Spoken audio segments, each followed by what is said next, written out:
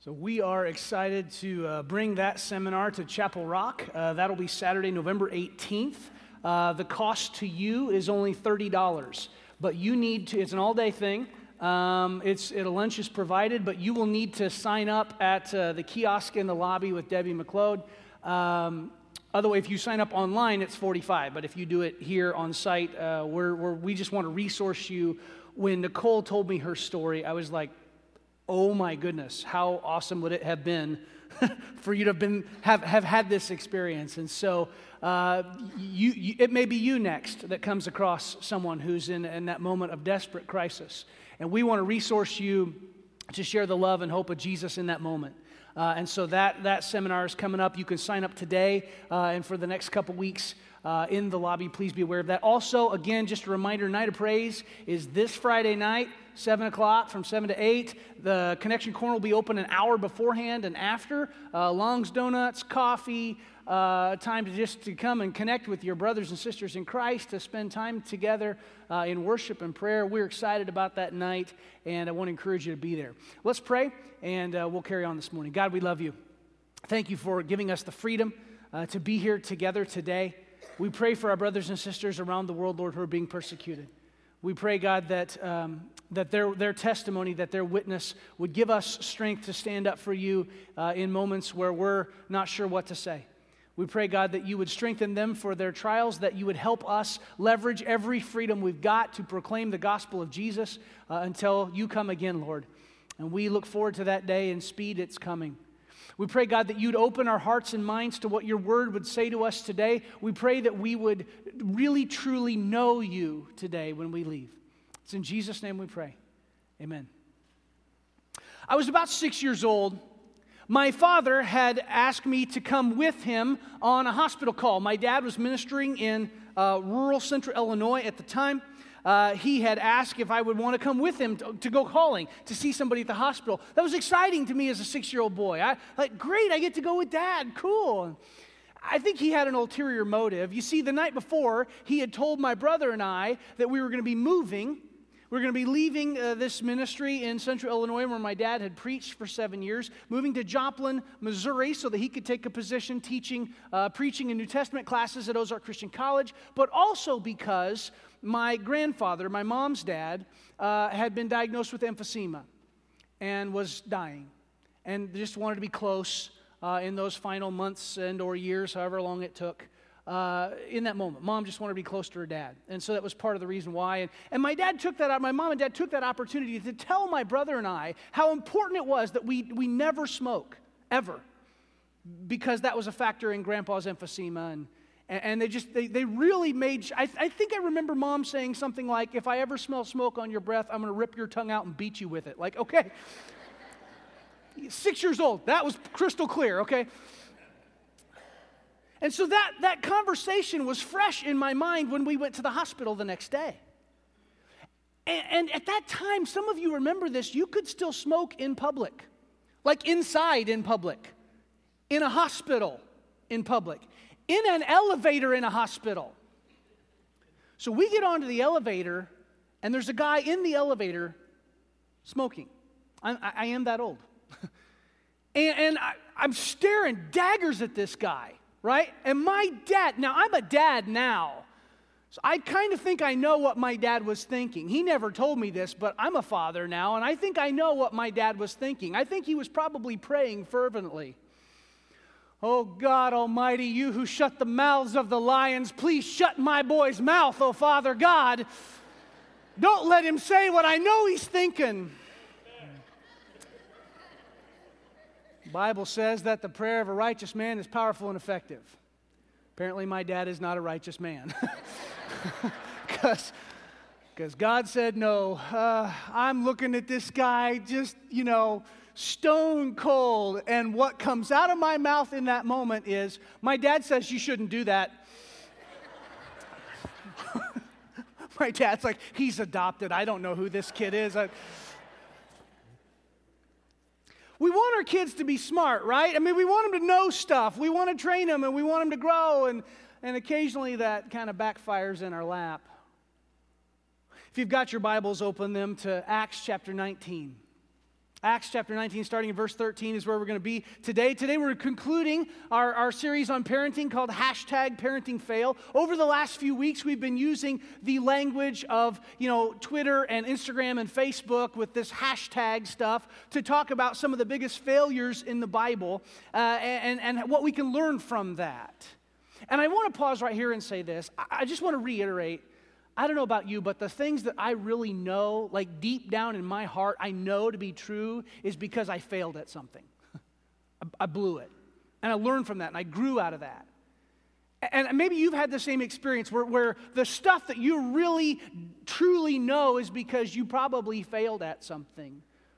God can use that. I told someone in the lobby this morning, I believe with all my heart that God does not waste pain.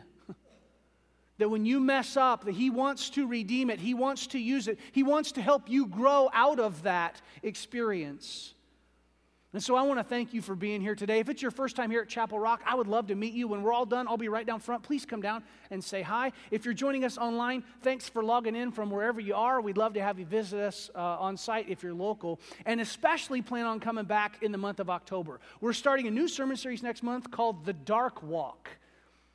And what we're going to do is talk about the 7 deadly sins in the month of October. Now, there are 5 Sundays in October. There are 7 of them. So on 2 Sundays, we're doubling up because they're kind of sort of similar. But the idea is over and over and over again, Scripture talks about why we should not walk in darkness. And 1 John says we should walk in the light. And so for the next month, we're going to be talking about how to do that with those specific sins, and they're kind of categorical sins. There's this one thing, and there's a lot of stuff that fits under it. And so I don't want to give the devil any free press. He doesn't need it. But we're going to talk about practical strategies to move away from sin in your life. And so the stage will be decorated in a way that kind of fits that. You'll want to come back next week to see that. But I'm excited about this next series, and we'll get into that next Sunday. Today, we're looking at a kind of obscure passage. Now, if you were here a month ago for the last sermon in the Blueprint series, you heard me just skip this, basically. We skipped around it. We looked at all the rest of Acts 19 except this. We're coming back to it today. And unless you've read Acts 19 recently or you read ahead about a month ago, you probably haven't heard this story in quite a while, maybe ever. It's an obscure little story buried in the last half of Acts, but I think it teaches us one of the most important lessons that we as Christian parents, and really Christians in general, whether you're a parent or not, need to know. Here's the big idea today.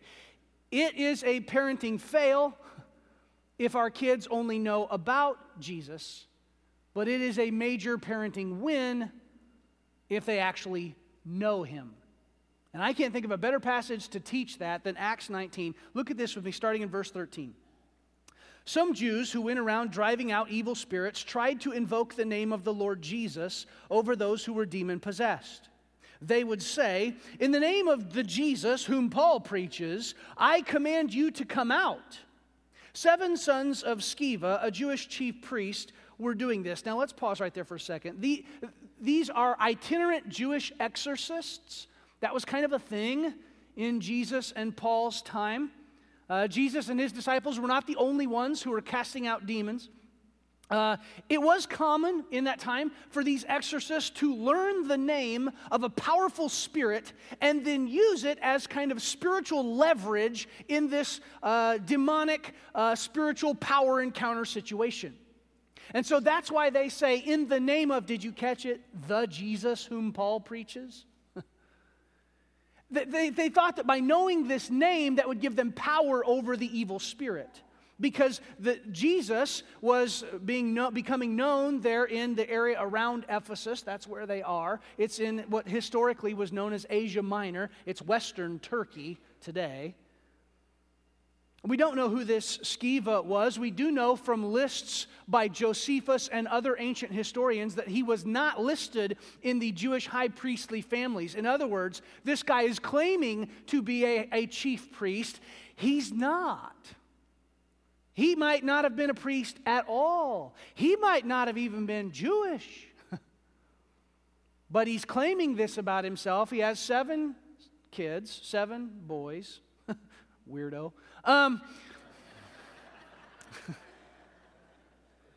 he takes this title to make himself sound more impressive. His sons go out, he sends them out, and look at what happens. They encounter this demon. Verse 15, one day, the evil spirit answered them, Jesus I know, and Paul I know about. Who are you? Man, that gives you chills, doesn't it? Kind of creepy. See, the word know and know about are vital to our understanding of this passage. We'll talk more about them in a little while, but look at what happens here. Then the man who had the evil spirit jumped on them and overpowered them all. He gave them such a beating that they ran out of the house naked and bleeding. One guy versus 7, but the one's possessed by a demon. You see, in Jewish culture, to be naked and bleeding in public was a source of great shame. And these men's cavalier attitude toward the spiritual realm exposed them as frauds. And the context of the chapter shows just how powerful Jesus' name is when it's authentic. Let's read again in verse 17. When this became known to the Jews and Greeks living in Ephesus, they were all seized with fear, and the name of the Lord Jesus was held in high honor. See, Luke wants you to understand this morning that one of the most essential parts of discipleship is actually knowing Jesus, not just knowing about Him. If you don't really know Jesus, you can get in over your head spiritually, and you may find out that your spirituality is a lot more shallow than you think it is. And as parents, we must make sure that Jesus is not just a trivial acquaintance for our kids and our grandkids. They actually have to know Him. It is not enough to just know about Him. See, in order to do that, we've got to make sure that we actually know Jesus too. The text in Acts actually hinges on this word know. There are two different words that appear in this passage. It's translated the same in English, but there are two different words in the original language. The first one, where the demon says, Jesus I know, that word for knowledge is speaking of understanding something as it really is, probably from some personal experience. Now, you understand what demons are. Demons are fallen angels that at some point, maybe before the creation of the world, we don't know exactly when, Satan rebelled against God. He and a third of the angels fell from heaven. They were corrupted. They became demons. So when the demon says, Jesus, I know, he's speaking from personal experience. He has met the second person of the triune Godhead, God the Son, Jesus of Nazareth. He knows Him. They've met. At one point, this demon worshiped Him. But we get this other word for know here. The other word translated know is how the demon describes its awareness of Paul. It knows about him. This word appears less often than the first one. It's always, in Luke's writings, always used in a secular sense. It never represents spiritual knowledge. It's always secular knowledge. But it's based more in practical capability. In other words, it's possible that the demon had already had some interaction with Paul. In fact, if you look back at chapter 19, verse 12, it says that sometimes Paul's, his sweat rags and stuff were used to cast out demons. Now, whether or not Paul knew about that is a matter that the scholars debate. But he in Ephesus already, the demonic community has heard about Paul. This guy named Paul who's coming in, and he's an apostle. He's a representative of Jesus. He's tight with Jesus. He's heard about Paul. And he says, who are you? Essentially what we see in this text, I think, is an example of a parent, Sceva, or Skeva, depending on how you pronounce it, who's seemingly content for his sons to know about God, but not actually know God. And this whole passage hinges on that idea, that contrast. So how do we really get to know God? And more importantly, how do we teach our kids and grandkids to know God and not just know about Him? Well, I looked at the other places in the New Testament where the word know appears and is used in this idea and kind of filtered it through Acts 19. And I think that there are three very significant action steps that the New Testament presents in Ephesians and Philippians and Colossians when they talk about what it means for us to know Christ. And I believe if we will implement these things in our lives, in our homes, and teach them to our kids, we can avoid some of the major parenting fails in life, and specifically this one that Skiva did. The first one is that we have to change identities. We have to change identities. When I looked at what the Bible has to say about knowing Christ, one of the first passages that came up was Ephesians 4, 20 through 24. I want you to look at this. Here's Ephesians 4, 20 to 24. He says, "You, however, did not come to know Christ in that way." Same way where he says, "Jesus, I know." Same word. "Surely you heard of him and were taught in him in accordance with the truth that is in Jesus. You were taught with regard to your former way of life to," get this language, "put off your old self, which is being corrupted by its deceitful desires, and to put on the new self," which to be made new in the attitude of your mind, verse 24, "and to put on the new self, created to be like God in true righteousness and holiness." What this is telling us is that if we're going to avoid this parenting fail, we need to have a change in our own identity. If you're going to know Jesus, your identity has to change. It's got to shift from being what you were before to who you are in Christ. Your identity needs to change. We need to put off the old self and be made new. I try not to do this very often. Can I share a pet peeve with you? It bugs me when I hear Christians say, "Well, I'm just a sinner. Well, I'm just a sinner." By habit, yes, but not by category. You are a saint because of the blood of Jesus. If you have accepted him as Lord and Savior, if you have been baptized, if you have let the Spirit of God dwell in you, you are a saint according to this book. Live like it. Be one. Sinner by habit, yes, not by category. Change your identity. Jesus changes your identity.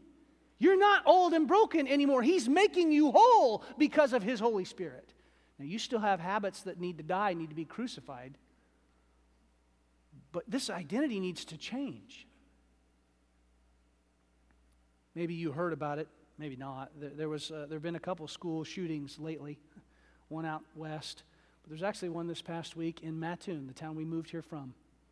One student came in, shot one other student. The one who was shot is okay, recovering in a hospital. Pretty traumatic for a small town, very unusual, that kind of scenario. But it brought back memories of Columbine, and you remember hearing about that. Maybe you've heard the story of Cassie Bernal. She was one of the students killed at Columbine High School. She grew up in church. She came from a nice family, had a nice life, and then it changed. When she entered high school, not at Columbine, a different school, she changed peer groups. She became friends with some teens that were into all sorts of bad stuff, lots of destructive behaviors, and even including some satanic rituals. And soon Cassie and her friends were praying to Satan for the death of one of their teachers and their parents. Cassie's mom found some letters that she had written to her friends describing their plans for murdering their parents. When they confronted Cassie, it got worse, not better. In fact, they had to tell the police and get the other parents involved, and then the other parents started blaming the Bernal family for this whole thing when they were trying to stop what could have been a multiple murder scenario. Life with Cassie and her friends got so bad, the family decided to break off all their relationships. They moved across town. She started at a new school. They did keep in touch with their church. Their church supported them and prayed like crazy for them. Eventually, they got Cassie to go to a youth retreat, and at that retreat, she repented. She gave her life to Jesus. And for the next year, Cassie's life changed slowly as she began to give more and more of her life away to the Lord. It was consistently becoming more conformed to the image of Christ, and it would change forever when two of her classmates came into the school with guns. I don't know if you know this or not, but Columbine was not supposed to be a shooting. It was a bombing that failed. The bomb went off, but it didn't do the damage that they thought. So that's when they went into the school with the guns. And you may have heard the story about what happened next, that Eric Harris, one of the shooters, asked her if she believed in God, and she said yes. That's the title of the book about her life, right before he ended her life. It's a powerful story, but it is just that. It is a story. That part didn't happen exactly like that. It was widely reported. But what happened was, in the confusion, one of the witnesses who survived saw Eric confront Cassie and got confused. It was actually another girl named Valine Schnurr who did confess her belief in God, but the killer was distracted. He didn't shoot her like he did Cassie. The true story is, I think, even more compelling. That Cassie was this girl who had worshiped Satan, this girl who had plotted to murder her parents, in that moment was praying. She was on her knees in that moment of stark terror, praying, calling out to God, speaking to the one who saved her to do it again. She had been so thoroughly changed, her identity had been so thoroughly transformed that in that moment she cried, she called out to God. She spoke to the one who loved her, who saved her. Parents, it is vital for your kids to see you being the new person that Jesus recreated you to be. Not just as a model for them, but also because that's what keeps the faith in your home from becoming a trivial thing. I am convinced beyond a shadow of a doubt that a big part of the reason that Cassie's life changed was because her parents authentically lived the Christian faith in their home. That when she looked at her parents, she saw an authentic example to the best of human ability of what Jesus should be like. And it changed her. Listen, friends, Christianity cannot just be a mask that you put on Sunday morning and you take off and leave in the car when you go out to go get chicken for lunch. You got it all the time. It's who you are. Your identity needs to change. And when you consider the message of Ephesians 4, we understand that we can help our kids change identities by valuing truth in our homes, by confessing sin, and calling out the wrong desires in our own lives, and gently in theirs too. If you want to see your kids and grandkids love Jesus, then when you blow it, confess. Own up to it. Say, call it what it is. Kids, that was a sin. I shouldn't have done that. I was wrong. I'm sorry. Will you please forgive me? I had to do it again this week. It's not fun. But I'm trying to raise these kids to love and know Jesus. See, we do this by changing our attitudes as we move toward righteousness and holiness. When your kids see you grumbling, when your grandkids see you grumbling about doing the right thing, it teaches them, everything communicates something. It teaches them that righteousness is a burden. It's a pain in the neck. And so some of you may need to adjust the attitude you have about your faith at home. Some of you may need to adjust the way you speak about your relationship with Jesus or even your church at home. Your kids need to see you living out that changed identity. And when you really know Jesus, when you really know Him, it will change who you are.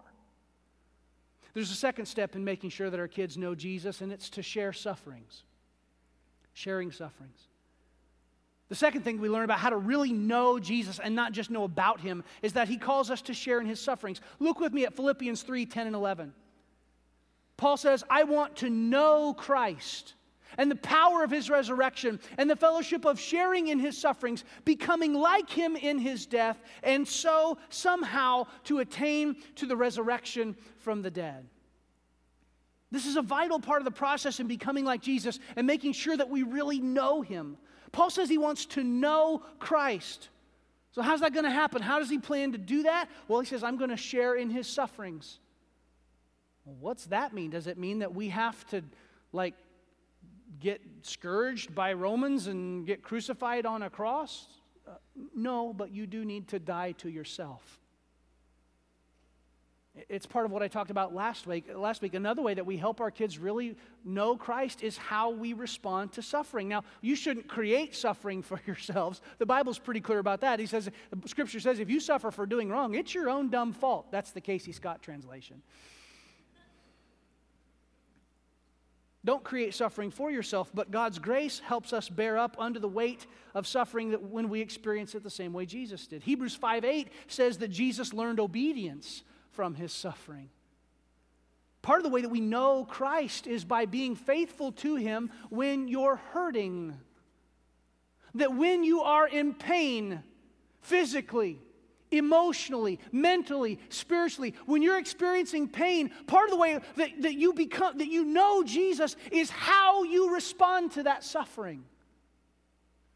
It creates the image of Christ in you. Someone once asked C.S. Lewis, why do the righteous suffer? And his response was, as you can imagine from Lewis, utterly brilliant. He says, why not? They're the only ones who can take it.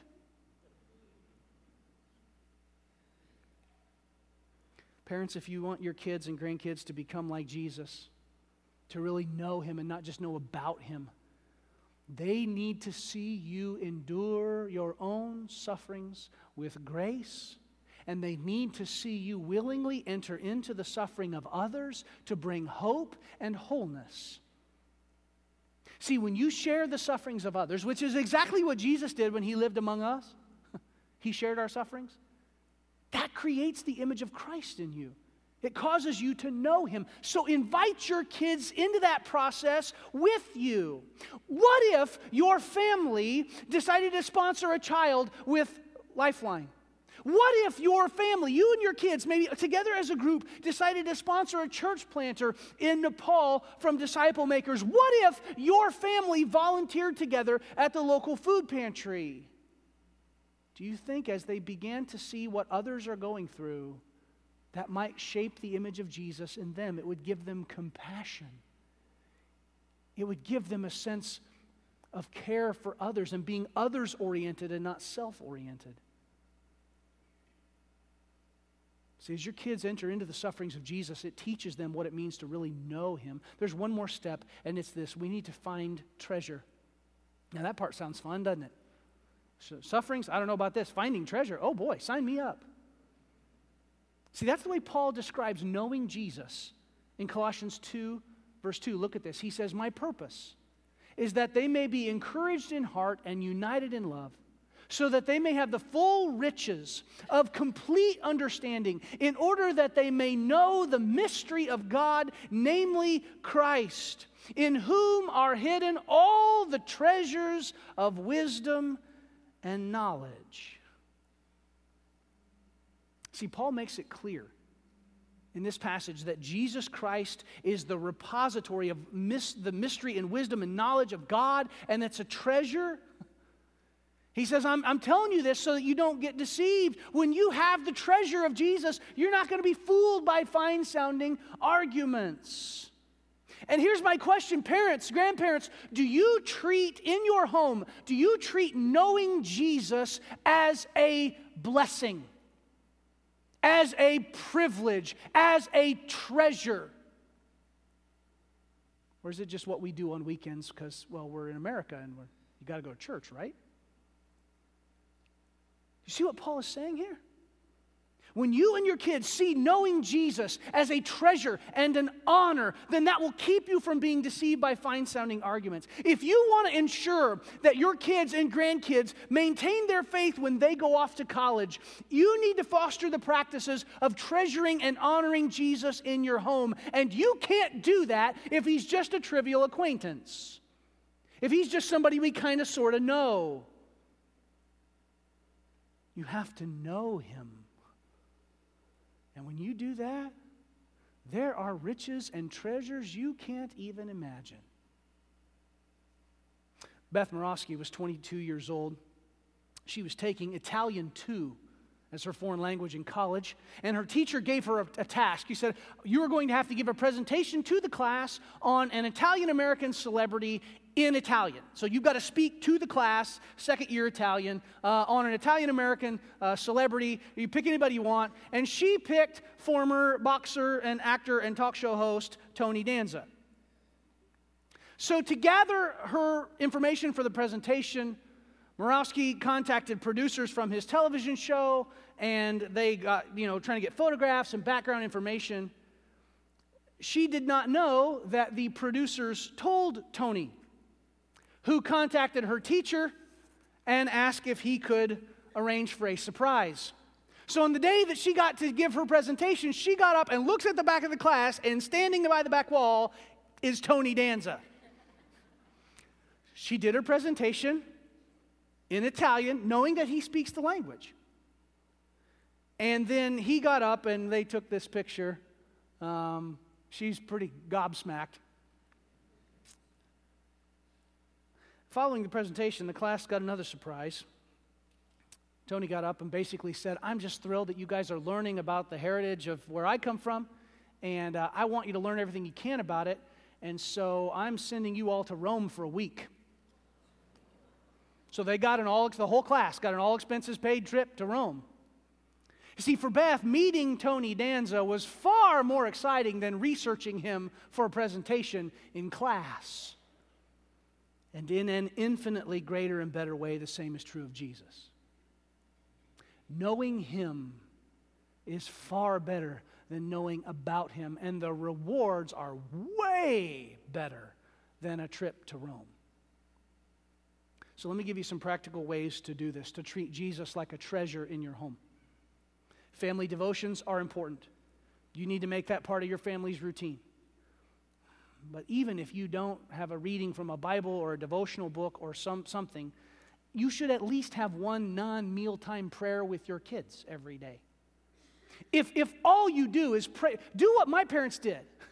Every day before we walked out of the door for school, they prayed with us.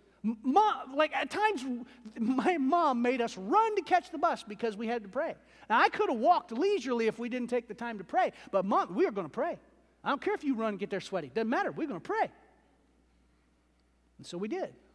Now, do you understand that if you pray for your kids 180 days of school year, 13 years of school, including kindergarten, that's 2,340 prayers. You can double that if you decide to just pray for them at bedtime every night.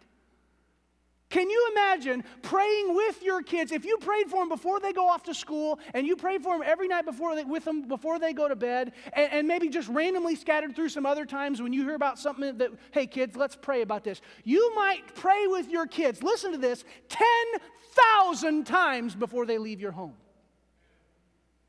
Is that going to change them? When you start to treasure Jesus, when you treat knowing him like a privilege and an honor in your home, it changes your kids. It changes your grandkids. And it will give them the strength and moral fortitude they need to stand up for Jesus when his name is trashed in public, when it's treated like a swear word. Seth Wilson, the longtime dean of Ozark Christian College and namesake of the library, told the students at the college over and over again, who we teach you to love is more important than what we teach you to know. The same is true for your kids. Immediately following our passage, due to the report of what happened with the 7 sons of Sceva becoming known, the region experienced a revival. It was filled with the holy fear of God. People turned away from their occult practices. They burned their magic scrolls. They initiated an authentic relationship with Jesus. And the good news for many parents is that because of the grace of God, even major parenting fails can become a means by which God's power and grace change people's lives. And we never hear what happened to the 7 sons of Sceva, but we do know that the church in Ephesus ultimately becomes the largest, healthiest, most vital church in Asia Minor, and it was filled with people who really did know Jesus. And my challenge, my question for you today is this: do you know him? Or is he just a trivial acquaintance? Do you know Jesus? If you have never taken that step to say, yes, I really want to know him because he lives in me, he lives in my life, you're going to have an opportunity to do that right now. In just a second, we're going to stand and sing together. And if you've never made a decision to follow Jesus, today is your day. Now is your time. Don't wait. You can know Him in a way you've never known before. When you respond to Jesus in faith and you confess Him as Savior and Lord and are baptized, you receive the Holy Spirit to live inside you.